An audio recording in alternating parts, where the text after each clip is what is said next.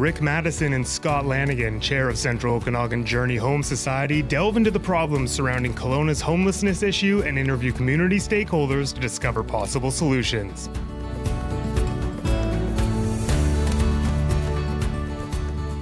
Hi, welcome. It's Rick Madison here along with Scott Lanigan, who's chair of the Society This is just, Journey it's Home. already gone downhill and we're less than 30 seconds in. The Central Okanagan Journey Home Society. Okay, well done, and welcome so much. And we would like to welcome a very special guest. We have Dustin Seidler from Toronto calling in on Zoom. Hello, Dustin. Hello, how are you? Very well. And today we are... Rick, I just got to be honest. The way you pronounced that and kind of introduced, it was like you've never used Zoom before. It was like you're like, is this actually a thing? Is it working? I think it's all smoke and mirrors. It's black magic. It's crazy. So Dustin comes to us in the way of he has a past experience as advanced care paramedic in Toronto. Now, Dustin, just share with us a little bit of the training around that, and we'll get into how that relates to our podcast Homelessness, but just kind of give us some background on the training involved with you being on the ambulance for that. Yeah, for sure. So I first started my career in Saskatchewan, and it's about a year program that you have to do. It's about 6 months of school and then another 3 months of practicum. And then you can work on the road after that. You can get hired on with a paramedic service. Once you're working as a paramedic, it's definitely frowned upon to jump right into the advanced care paramedic. So I first started as a primary care paramedic. So I waited about three and a half years. And then I decided I wanted to go back to school because they were doing much cooler things than the primary care paramedics. So I went back to school to become an advanced care paramedic, or ACP, which you'll hear me refer it as. And so I took my ACP, and that was another 2 years of schooling and practicum. And then I was fully licensed as an ACP.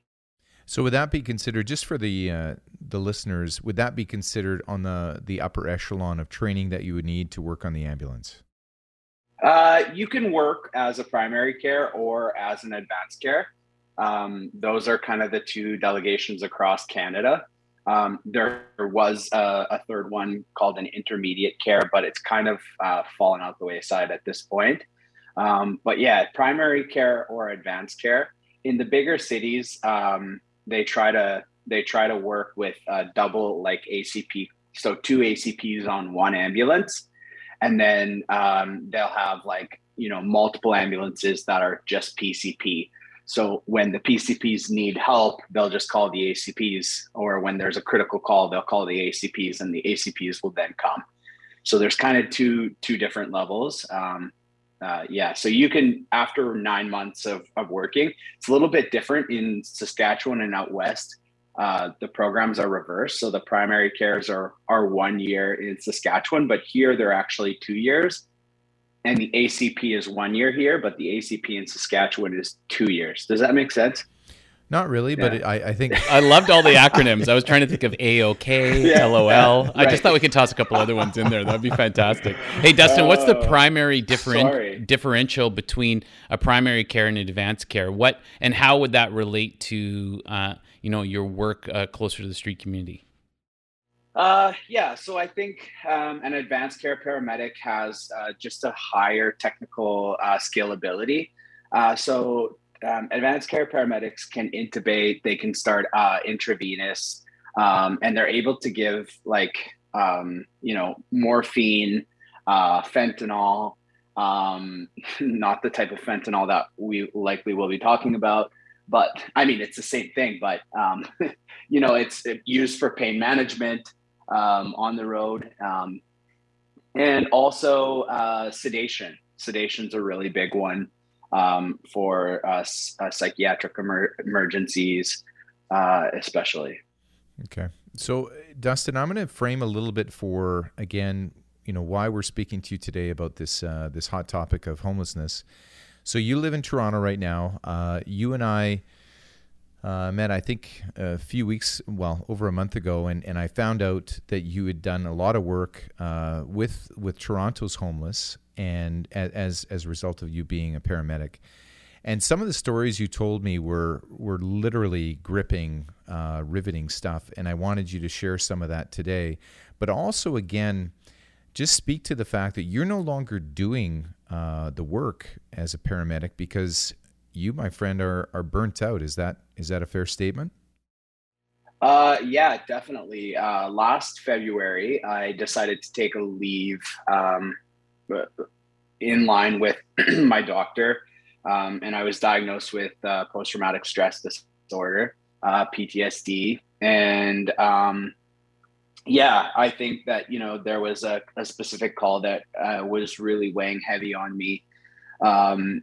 And then it was starting to accumulate with other calls relating to that one specific call. And I needed to step away. I was at a boiling point. My sleep was being affected. I was having like terrible nightmares. My ability on the job was being affected. And it was a lot. It was a lot to have to like make the decision to step away, because I really loved that job. It was a passion of mine. Ever since I was a little kid, I wanted to drive something with lights and sirens. And to have to step away after 12 years was really tough, but easily one of the best decisions of my life. And Dustin, it truly, paramedic or ambulatory response is truly the front lines, is it not? Of just, it's first responder, it's front lines. So you're entering into some pretty critical situations that are literally life and death, and very traumatic, not only for the individuals that are you're responding to, but also for those that are attending to. Is that not correct? Yeah, it's a very raw experience, and it's an experience that there's no other word that describes us other than frontline. We're seeing just how bad these people's living situations are. We're seeing how bad the trauma was from somebody that has I don't know, like I don't want to get too graphic for your podcast, but we're seeing the direct trauma and the relation. You could talk about it and explain it in stories and explain it in the emergency room, but your eyes are on the ground. Your eyes are what's in front of you. Are seeing raw experience. And it's just unexplainable, like people don't really understand. It's really just stories, because there's not photos of this stuff. Like photos of the stuff that we're seeing don't circulate around. So it's intense for sure. The one aspect, and I want to go back to, if you can share, and if it's not too hard on you, but to share that one call that kind of pivoted you. I want to go back to that in a second. But something you said during the visit to Kelowna that struck me was, you said the irony of that moment when you looked, you're sitting in the ambulance, you just went through a horrendous call, and you were again like shaking with adrenaline, and it was just this moment where you're like, the world was just on your shoulders, and then you look over and you see a homeless guy laying down on his back on a heat grate, smoking a cigarette, and just blissfully unaware. and you just looked at that and went, what is going on? Like it just struck you as, I'm here like a coiled spring, and this guy is just enjoying the moment, and you were struck by that. So tell me, just give me some perspective on that for the listeners. Yeah. Sometimes I don't even remember the stories that I tell. I'm like, what story is he going to tell me here? But yeah, no, I recall that day. It was like both of us, my partner and I, were just like frazzled in the ambulance. And it was just like, yeah, like the responsibility and, just like that adrenaline and coming out. And like, it was, we just finished doing CPR, and I just finished intubating this person and putting an IV in it. Like it's a lot. Like it is, like you're just, after that call, you just need the only thing you need is you and your partner to just decompress. And as we're decompressing, we both look over and like this, just smiling, smoking a cigarette, head back. The grade is like on a 45-degree angle. And it's like, here we are busting our ass trying to save somebody's life. And this guy's just like totally got no worry in the world. Like he's so chill. And it's like, what is happening here? You know? And it it's like, yeah, it was shocking, right? Like, it was like, wow, like it was put things into perspective, right? Like, I mean, he's doesn't have a worry in the world, like, and so content. And you talk, like he's there often and you talk to him and he's the friendliest. Like he loves his life. You don't even meet paramedics like that. The dichotomy is profound, hey? Wild, absolutely wild. Yeah, that's a great story to bring up. Dustin, so, as, to kind of paint the picture a bit for our listeners, of your kind of day in and day out experience, generally speaking, as a first responder, what percentage of your responses are to those that are in, vulnerable circumstances, in duress, is related to street community or homelessness or the like? What percentage is it? Is that your question? Yeah, sorry? In a day to day, was it a high percentage that you're dealing with, or is it a yes. mix? Yeah. We say that like I don't know. We say that like 5 to 10% is like, oh my goodness, like hold on, like paddishly, like a duck, paddling feverishly underwater, but like cool, calm, and collected. Like maybe 5 to 10%, and maybe even less in Toronto. But like 90%, maybe 2, 3, 4, 5% is just like complete BS. And I would say, I don't know, this is my feeling, and this is my personal, and none of what I'm saying represents anything of the service that I work with. But yeah, I would say that like it's large, like it's a large percentage, like 70% of that. So just so I understand this correctly, so you're saying on a call, 70% is dealing with the homeless situation in Toronto. Is that correct? Like, yeah, like I would definitely say like the low income to homelessness society is like a very large majority of our calls. And the reason for that is some, like, I remember an instance where this guy would literally leave the hospital, walk a block, pick up the payphone, and dial 911 from the payphone.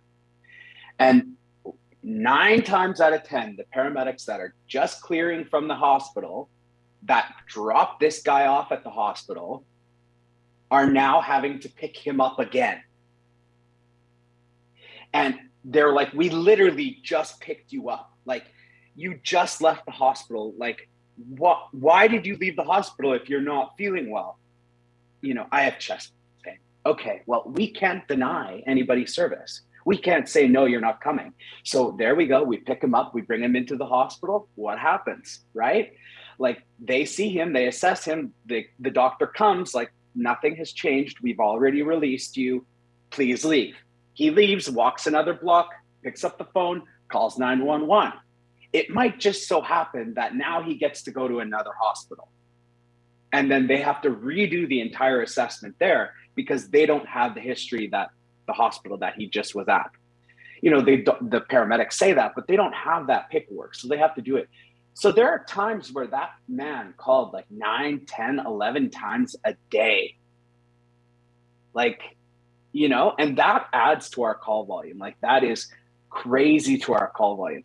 Not only does it add to the call volume, but the exhaustion, like, having to pick that guy, like, you can imagine having to pick that guy up after he just left the hospital, the frustration that amounts from the paramedics having to go because our hands are tied. Like, we have no choice. We have to go and pick him up. And so I think that like a lot of what we see is a lot of, especially from the homeless community, is they will push because they know that we can't say no. They will push on us to make what they want happen because they know we can't say no. We are the last line that cannot say no to them. So that would be the BS you were referring to. 100%. So let's go back here a bit, because I mean I'm starting to get a real picture on why you left the profession, because it would feel like you're literally taking 2 steps forward and 4 steps back on every shift, and I get that. I can understand your frustration. The other part is, can you relay any details of that last call that seemed to weigh heavy on you? Does it have any to do with the street people and the homelessness, or? It doesn't, but it could easily be tied to it. Yeah, I think it was a call of an elderly woman, and she reminded me of my aunt, and we got there and she was extremely, extremely short of breath. And I just took one look at her and I was like, we need to get her. The fire department was inside because they act as first response. And they had, they were talking to her, and I'm like, we need to get her on the bed immediately. It was during COVID. So I like laid eyes inside the apartment before I was actually like fully dressed. So I couldn't even go in and start assessing. Like, I'm at the door, laid eyes on her. We need to get her onto the stretcher immediately. We get her onto the stretcher, and like, it literally just breaks my heart. Like, I took one look at her and I like, in the back of my head, I'm like, there's no way she's leaving this building alive. There's not a chance. And so I looked at her in the eye and I just said, hello, my name is Dustin. I'm a paramedic and I'm here to help you. And she said, Dustin, hi. And like super short of breath, Dustin, hi, like one word at a time. And she says, please don't let me die. Like, please don't, and it is like, whoa, like there's literally nothing that I could do for you right now because I know you're all like literally about to die. There's nothing that I can do for you. I mean, I could try my best, but I just know that you're going to be going into cardiac arrest. And we literally worked on this, like, because it was hard. Like, she was having, she was talking to me, like, and I had eye contact with her. And then, like, we left that apartment, and she died in the hallway, like, minutes after we had that conversation. And we worked on her, and I swear I've never worked on somebody like that long and that hard with everything was in that lady. And it was just like, this is the type of person that I want to help, and I can't help you. But then, there's all of this other resources that we give to the homelessness. Like, I'm like, we have all of these resources for you, and we can do this for you. There's over 100 organizations in a group called Focus here in Toronto that work on getting people off the streets and out of this area. And all of these resources, they're poured into the community, but they don't want the help. And it's like, the people that I can help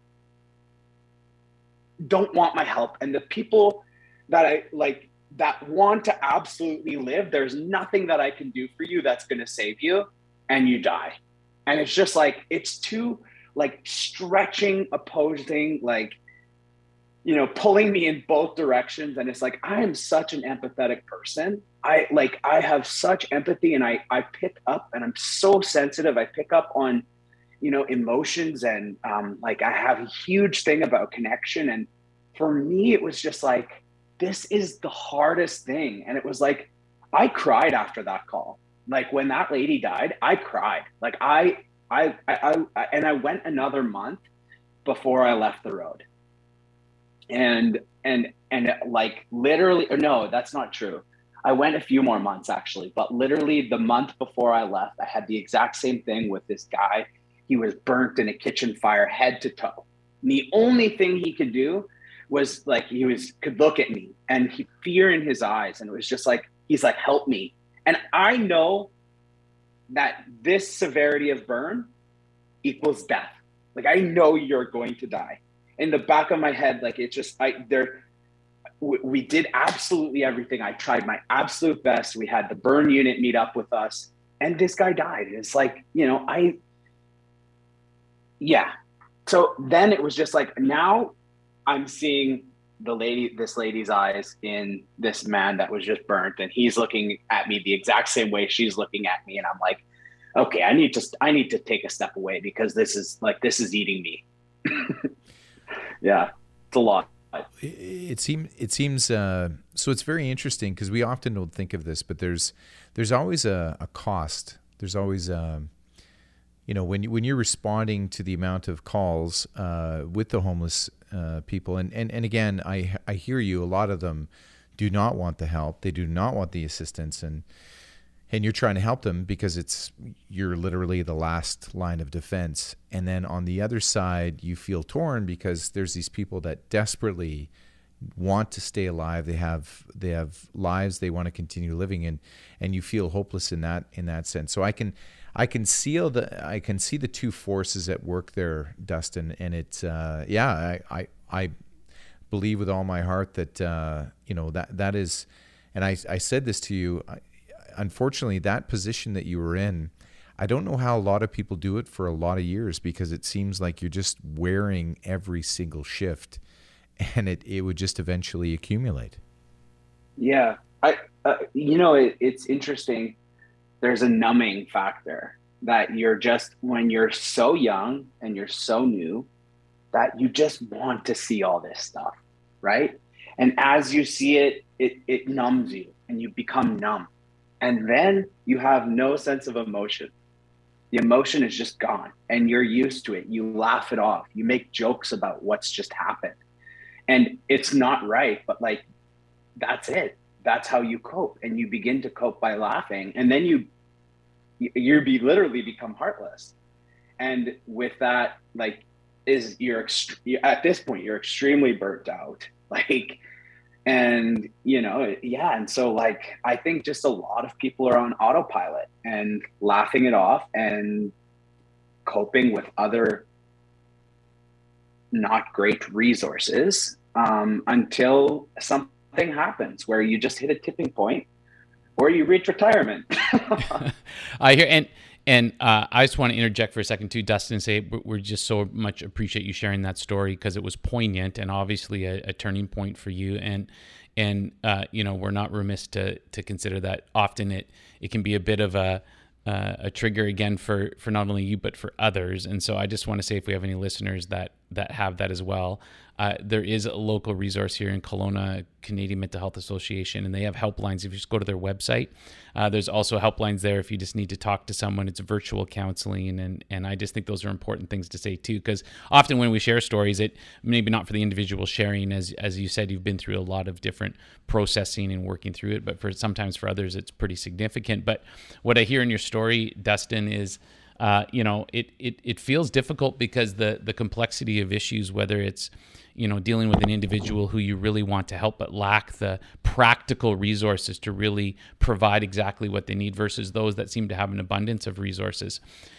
How do you rectify that? And I think as a listener, we're hearing this, and we can look at something at face value and go, oh, well, look, come on, this should happen or that should happen. And yet it doesn't seem as simple as that. It seems like there's also extenuating circumstances that often create a bit more of a layered complexity that we just don't see at first blush.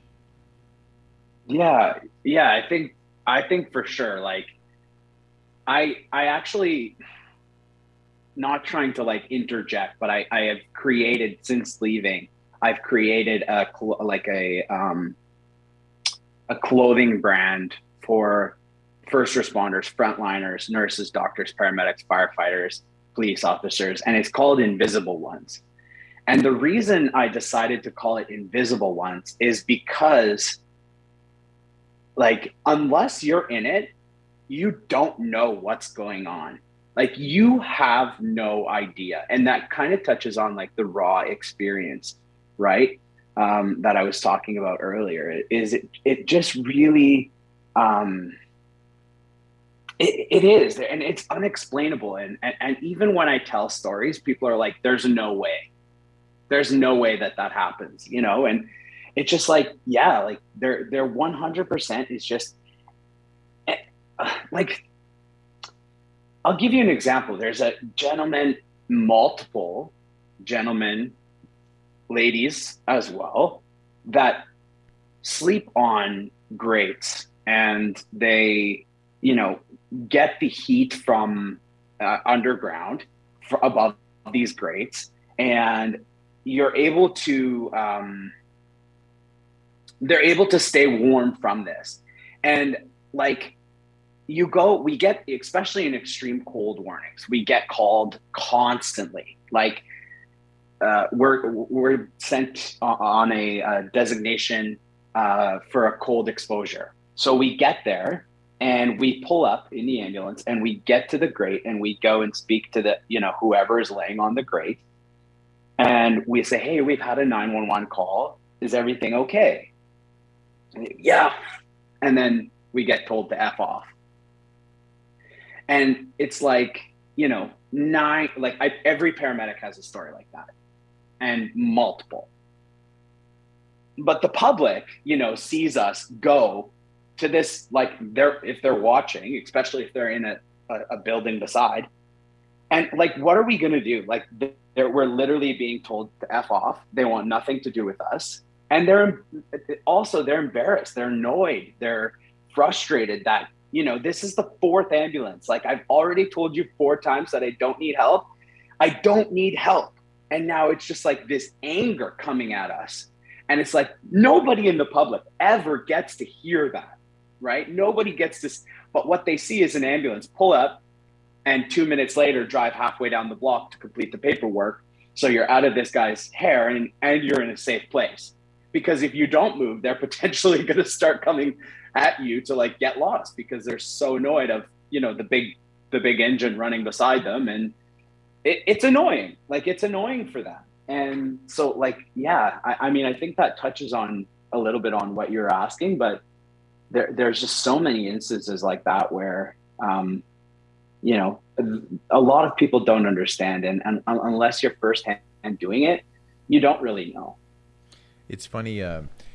So we've been doing this podcast for a while and trying to peel back the layers on homelessness, potential solutions, ideas surrounding it, maybe some education. And, you know, I just, it's interesting. I feel like there's a large percentage of the homeless population that, just based on that story, simply choose that life. They simply could not imagine any other life but being homeless. And I think you saw with your own 2 eyes almost every shift that you went out to care for these people, is that they're like, no, leave me alone.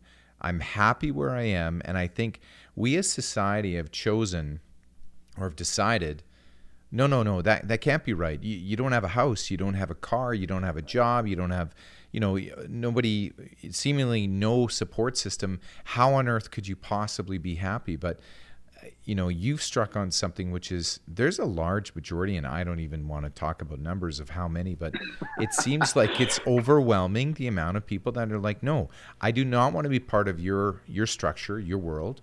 I'm in my own world, and and if I die young as a result of it, at least I lived a free life. Right. You know? Totally. The lack of rules, not having to conform, the freedom, all of that, right? Like, and you talk about it, like, what is the actual percentage of Canadian homelessness? The actual percentage where somebody that truly wants a house or accommodations, and they want, from the bottom of their heart, they do not want to be on the street. What is that percentage? And from that percentage, for the people that don't, like, I've heard it referred to as transient, right? Because there are solutions. there are solutions for somebody if they want to step out. And from my understanding and from my kind of point of view, I mean, if suddenly 100% of the transient or homelessness community in Canada all at once said they wanted help, we may face a situation. But for the people that truly want to get out of those situations, I really think there is opportunity. But I don't think they want it. And they are content. There's resources. And, as I'm thinking about this podcast today, like, what am I going to talk about? There's like, on my way home from my walk with my dog, there's like an entire stand of like food, beverages, drinks, like socks, like everything on this, like 2 carts at a major intersection in Toronto, a block away from my house. And I'm just like, wow, I've never like, it happens. Like there's these little pop-ups everywhere. And, like the amount of shelters that are even around my house, like they're definitely there. But like I said, yeah, it's shocking to me. Like, man, we can help you. I want to help you. Dustin, maybe we're the ones in the prison. Have you ever thought of that? Well, I mean, truly, right? Like, wow. Because just wow. Well, I pay a lot of taxes. You do pay. Wow. That's a whole. I don't want to get you in trouble with CRA. I do. Dustin, here in Kelowna, is part of our homelessness initiative here. It's called Journey Home. Is that to get to functional zero, which means if you want housing and you want supports, wraparound supports, they would be available. That's really the ultimate goal here, because there's always going to be, to your point, a percentage of those that are on the street that choose to be on the street or face a complexity of needs that make it very difficult to house them. And so but unfortunately, I think where many individuals' perspectives are, when we say the word homeless, that's the individuals we think of right away. And what we've been learning throughout the podcast is that those at risk of homelessness are actually quite greater than those that we see, in the alleyways or on the streets in any given city. And that's where it becomes so complex, because those people are a check away or a situation away or, inflation rate away or a mortgage payment away from being at a very difficult season in their life. And to your point, like those people we want to help just as much as those that are on the street. Yet those on the street are the ones where our priority, like you said, here you are spending, a high percentage of your calls directed at a small segment of individuals, and some that seemingly are taking advantage of the very service that you're trying to offer for all. Yeah, totally. I mean, I don't even know. I couldn't even tell you, right? Like those people that are on the brink of homelessness, like, and are, really truly struggling. Like, do we as paramedics come in contact with that? Probably, I mean, definitely. But do we know that to that extent? Do you know what I mean? And I mean, definitely, like there are resources, that are set up that if that does come across, you can send them into a direction that, they can have help be stepped in. And I think that, as long as the paramedic is like doing their job properly, with their questioning, they could find that out and definitely be a resource to not have that person end up on the streets or, out of, like maybe helping them out of their worst season. And instead of the season turning even uglier, they're able to like be a pivot at that point. So I know that is definitely, it's possible, but I think you're right. The focus really does lie on what we see on the streets, and what the general public sees as firsthand is what we really focus on the homelessness as. Yeah. Does that make sense? Oh yeah. Okay. So I just, before we wrap up, and again, I mean, I could literally listen to these stories a long time, but what I want to find out from you, Dustin, is, and we ask this of all of our guests, is in your eyes, are we are we moving the needle in the right way? And B, do you have any other possible solutions that you've seen, or perhaps are seemingly making some headway with the homeless population? Is there anything that, you know, perhaps you can add to the list of solutions? Well, it's hard, right? Because like at the end of the day, what has driven these people to the streets? It's like, why are people where they are? And you can, at all walks of life, you can relate this. Everybody just wants to feel love, and they want to be loved and to be respected. And I think that, like, I truly think that starting from the bottom up, as opposed to a top down, where, you know, the paramedics are coming, why can't we educate the general population on what it is like to interact with, you know, this situation? Because, like, if I walk up to somebody that's on a grate and say, hey, are you okay? And they freak out at me, the only thing I'm going to do is walk away. Like, I'll give them the space that they need. And especially in a large center of Toronto. But the problem is 99.9% of the people just walk by and do nothing. And I think that if there was some sort of public education on homelessness, and, you know, a way to not, like, so many people are afraid when they, you know, kids are taught to stay away, be careful of that person, right? And if we were just to collectively as a whole all have an education and understanding that these people aren't there to hurt you, these people are actually struggling, and what they're going through is something that we wouldn't want anybody to have to go through. And so I think, like, just a little bit of, like, kindness and care would go a long way, and like creating an inclusion for these people, because as soon as you have somebody in uniform, you're toast. So I think really, like, having volunteer, like, I mean, I like, to all of the volunteers out there that are working with this population, like, kudos to you, and I, like, greatly appreciate each and every one of you. I really feel that we need to do and be a stronger force for these people. Does that make sense? I'm paying homage to what you just said. I mean, you just said a lot, which is, and I do think it's a message that everyone should have. And yeah, I'm just kind of blown away by the words. So thank you, Dustin, for sharing the time. And I mean, I know this was difficult because obviously you have a lot of friends in the industry and that are going to listen to the podcast. But honestly, again, anytime we can shine a light, and when I met you and you had these stories, I thought, man, you really do have to help us educate, because you know, we're still trying to figure this big complex issue out, and we're not there, obviously, but you know, anytime we can to have interviews like this, we're going to do it. So I so appreciate it. And yeah, like stepping into that space of, sorry to interrupt you there, Dustin, but stepping into that space of people learning and just taking a moment and educating themselves and finding opportunities to engage with those that are unlike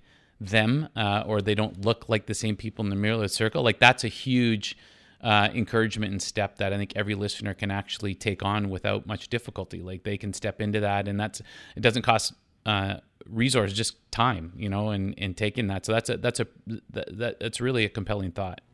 I think one of the major things is, like, we get called to these situations, and, you know, you get called to the street corner and you get called to that same grate, and it's just like drive-by caller. Okay, well, like, if you're really, right, it always comes in drive-by caller, patient's not breathing.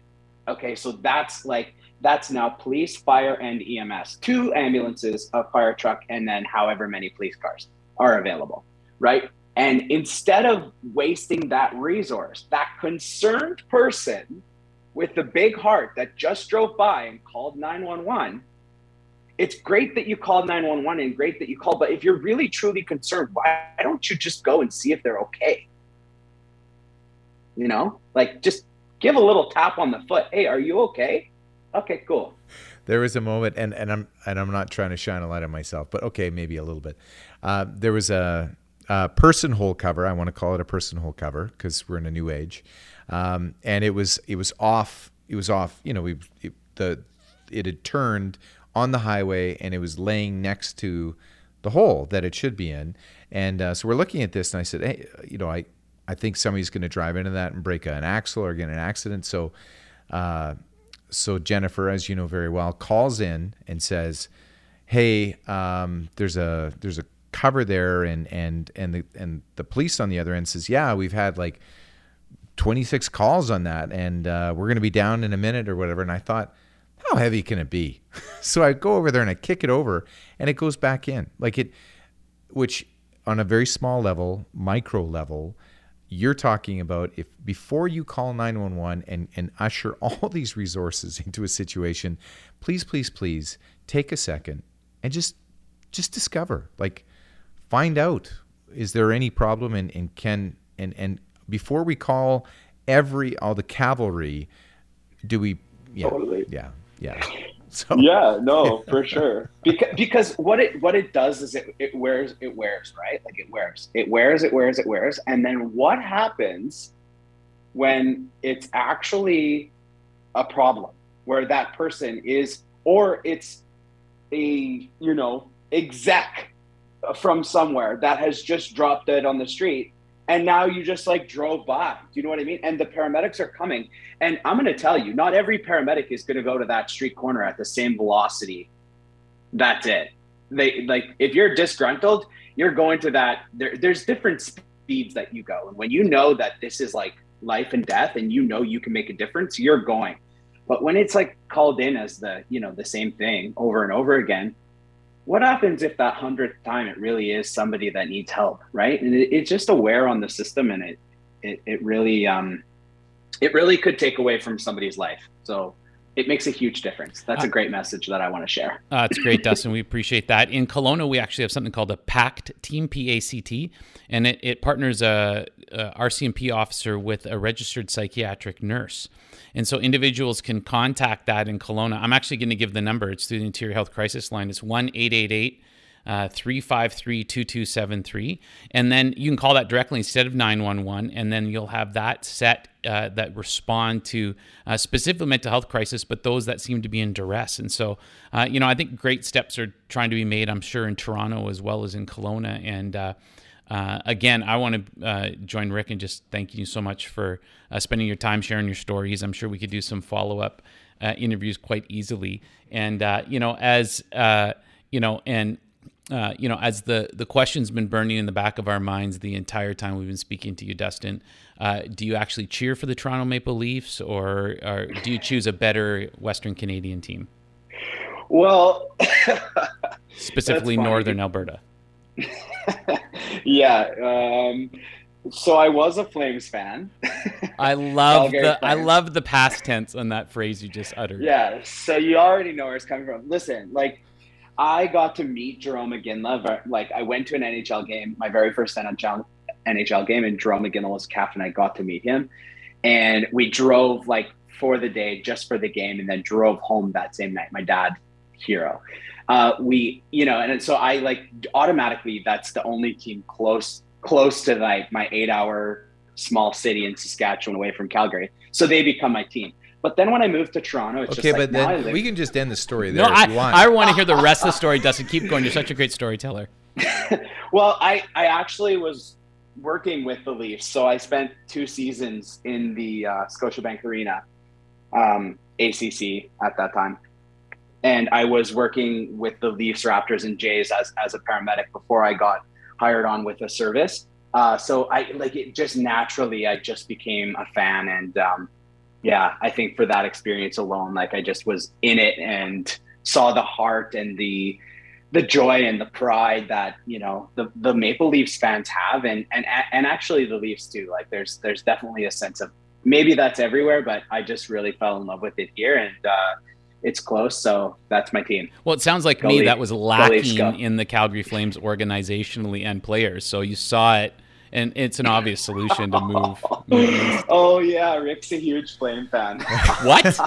He is? Oh yeah. No, and it's interesting Right. because you know what, I'm as somebody that has extensive background in emotions and emotional intelligence. What I just heard is that you saw the amount of losing that the Leafs did, so you just decided, listen, I gotta get out of. Are this you calling position. me a loser? Listen, yeah. Listen, It's there's just- no labels here. If you're good to be in the same Listen. arena, okay. So Listen, I actually have one more story that I really wanted to share, and it never really had a point to come up. Can I share it, or do you want to say that? no, you might as well because the listeners are just they're on the edge. We're not selling them the whole seat because they only need the edge. So let's just go. I think it definitely touches with everything together, and it's just like for paramedics especially, and first responders that may be listening to this is, I mean, we definitely feel the burnout and the exhaustion, and it can just become so routine to, you know, have to deal with the same person again. But there was this one time I was sitting in the ambulance outside the hospital, just cleared a call, and so often somebody comes up and knocks on our window to ask for whatever. Who knows what they're going to be asking for? But like all the time, all different walks of life come up and just knock on the window. Hi, do you have this? Hi, what's your name? Hi, where are you from? Like, and so I'm just like, it gets annoying. And so all of a sudden I hear this like knock, knock, knock on my window. And I'm like, holy, like that, it's intense. And I roll down the window, like just a tad. And I'm just like, hello, how can I help you? And she's like, oh my God. She's like, is your name Dustin? And I'm like, yeah. She's like, do you remember me? And I'm like, no. And I'm like, she's like, you helped me. You saved my life. And she went on to tell me that, you know, it was one of these people that I like poured my heart out into the back of the ambulance. And I had been made fun of it for in the past.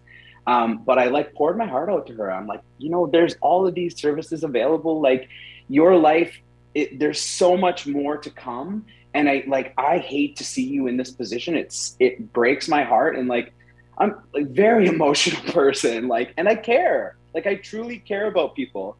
And yeah, she like, you know, tells me, she's like, after we had that talk, she's like, I've been helped and I've been sober ever since that day. So I just wanted to thank you so much. And I was like blown away, right? Because 99 times out of 100, you may not make a difference. But if you don't try that 100th time, you're not going to make a difference. So you might as well put 100% in. Well, listen, 100% appreciate you, mister, for sharing the time. And we'll great way to end. And we're going to have another discussion here shortly. So again, I thank you, Dustin, from calling all the way from Toronto. And Scott, I have no words for you, actually. Because he's so deeply impacted by me all the time, Dustin. Go Leafs, go. Thanks, Dustin. All right, see you later. Thanks, guys. Take care. Bye-bye. Thank you for listening in on the Homeless in Kelowna podcast. If you have feedback, reach out to us via email, rick@tempestmedia.net.